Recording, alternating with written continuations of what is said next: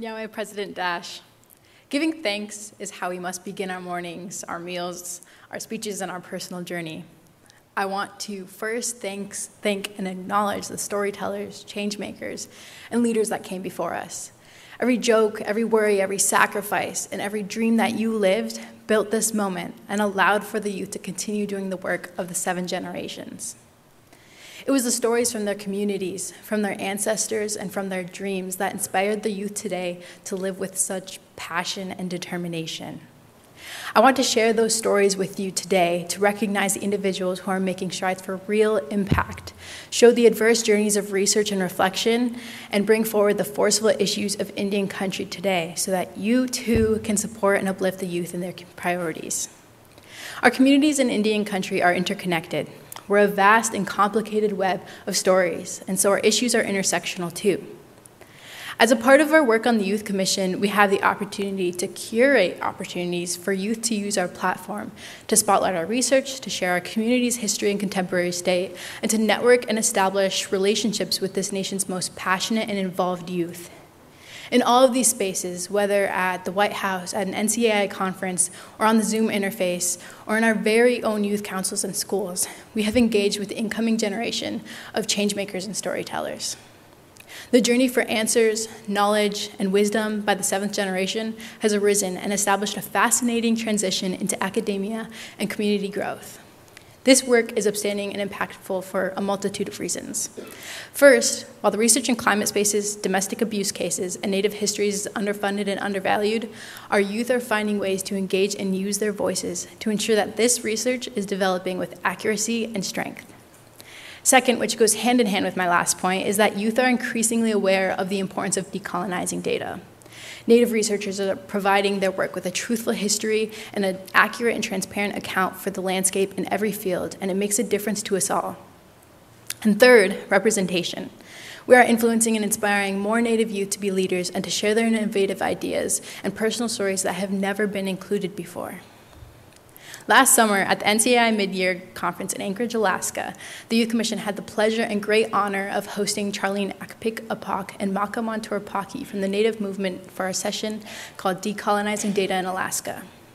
Data for Indigenous Justice is an Indigenous woman-led nonprofit that reclaims missing and murdered Indigenous women and girls and data in Alaska.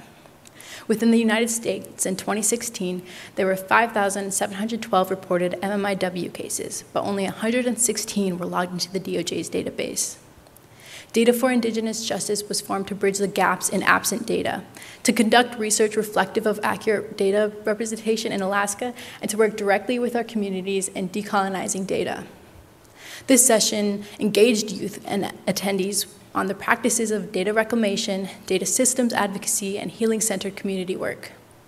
Our people are facing a violence that our young Native women are collectively stepping up against and taking action for. At the White House Tribal Youth Forum, the Youth Commission got to hear from impactful Native leaders and had the pleasure of engaging with youth like Charity Ropati and Quanah Chasing Horse. Charity Ropati, Yupik and Samoan, is a 21-year-old education and environmental activist who has worked to implement an accurate and inclusive subcurriculum of Indigenous peoples in Western pedagogy in Alaska. She's a researcher who studies intersections of plant ecology, permafrost, and cultural resilience in coastal Native communities at Columbia University. Quanah Chasing Horse, Hankwachin, and Sikangu Oglala Lakota uses her platform to advance environmental activism and uplift Indigenous movements around the world. Chasing Horse fights against drilling in Alaska and advocates for the permanent protection of the Arctic National Wildlife Refuge from drilling. These young women provide just a fraction of the hard work and trailblazing accomplishments in environmental stewardship that Native youth are doing all across the country and the world. Even on some of the most challenging issues of our time, youth are making a difference. Former Youth Commission co-president Jessica Lambert saw through the need to educate and advocate for the youth by way of community engagement and media coverage. Jessica is an enrolled citizen of the Choctaw Nation and a first-generation descendant of the Eastern Band of Cherokee Indians, and a recent graduate from Princeton University. Jessica, who's no stranger to research and advocacy, wrote an op-ed for The Nation entitled "The Supreme Court Case Threatens Tribal Lands," to bring awareness to the issue of tribal sovereignty in the Indian Child Welfare Act, or ICWA. She organized a youth called Youth Defending Youth, to voice our support for ICWA while engaging hundreds of youth and Indian country leaders, and she organized an informational session to inform youth on the reality and impact of this issue. At the crux of this issue was youth banding together to protect one another and ensure the preservation of our communities. And to bring it home, I wanted to share the recent work that I've been pursuing in looking at the rematriation of remains.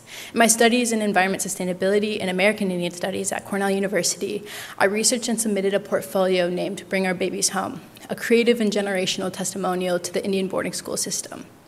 After diving into conversations about land relations, language, oral histories, I found myself invited into stories from around the world. Trying to grasp the tragedy of residential schools and its intergenerational impact across Indian country is an extremely complicated and overwhelming feat. Rematriation, returning the sacred to the mother, became a process for me to overcome these traumas by nurturing the heart with art, words, and community. In this journey towards personal restitution, or even just a critical centralization, I looked at how many Indigenous writers and storytellers explore healing. I wanted the words that I put out into the universe to be blatant, unapologetic, and also mindful, imaginative, and in relation with the Creator, just as it was intended. These are just a small fraction of the issues that the youth of Indian country are taking a lead on. Our research and passion in these issues has advanced our need for a platform, and that's why we present you with the Youth State of Indian Nations today. We ask that tribal leaders and supporters from around the country listen and embrace our stories, engage in action-driven dialogue, and lend us the support and resources that we demand. We ask that you reflect on your responsibility to establish relationships with the youth here today, and ask them what they need from you right now. The youth of Indian country are drafting a new narrative. The work and passion of our young leaders is something to truly celebrate and to support in our communities. Although the hard work of protecting our land, our sisters, our babies, and all of our relatives isn't yet finished, I am confident in the incoming generation of storytellers, change makers, leaders, and to continue this path towards reciprocity, rematriation, and restitution. Nyawe.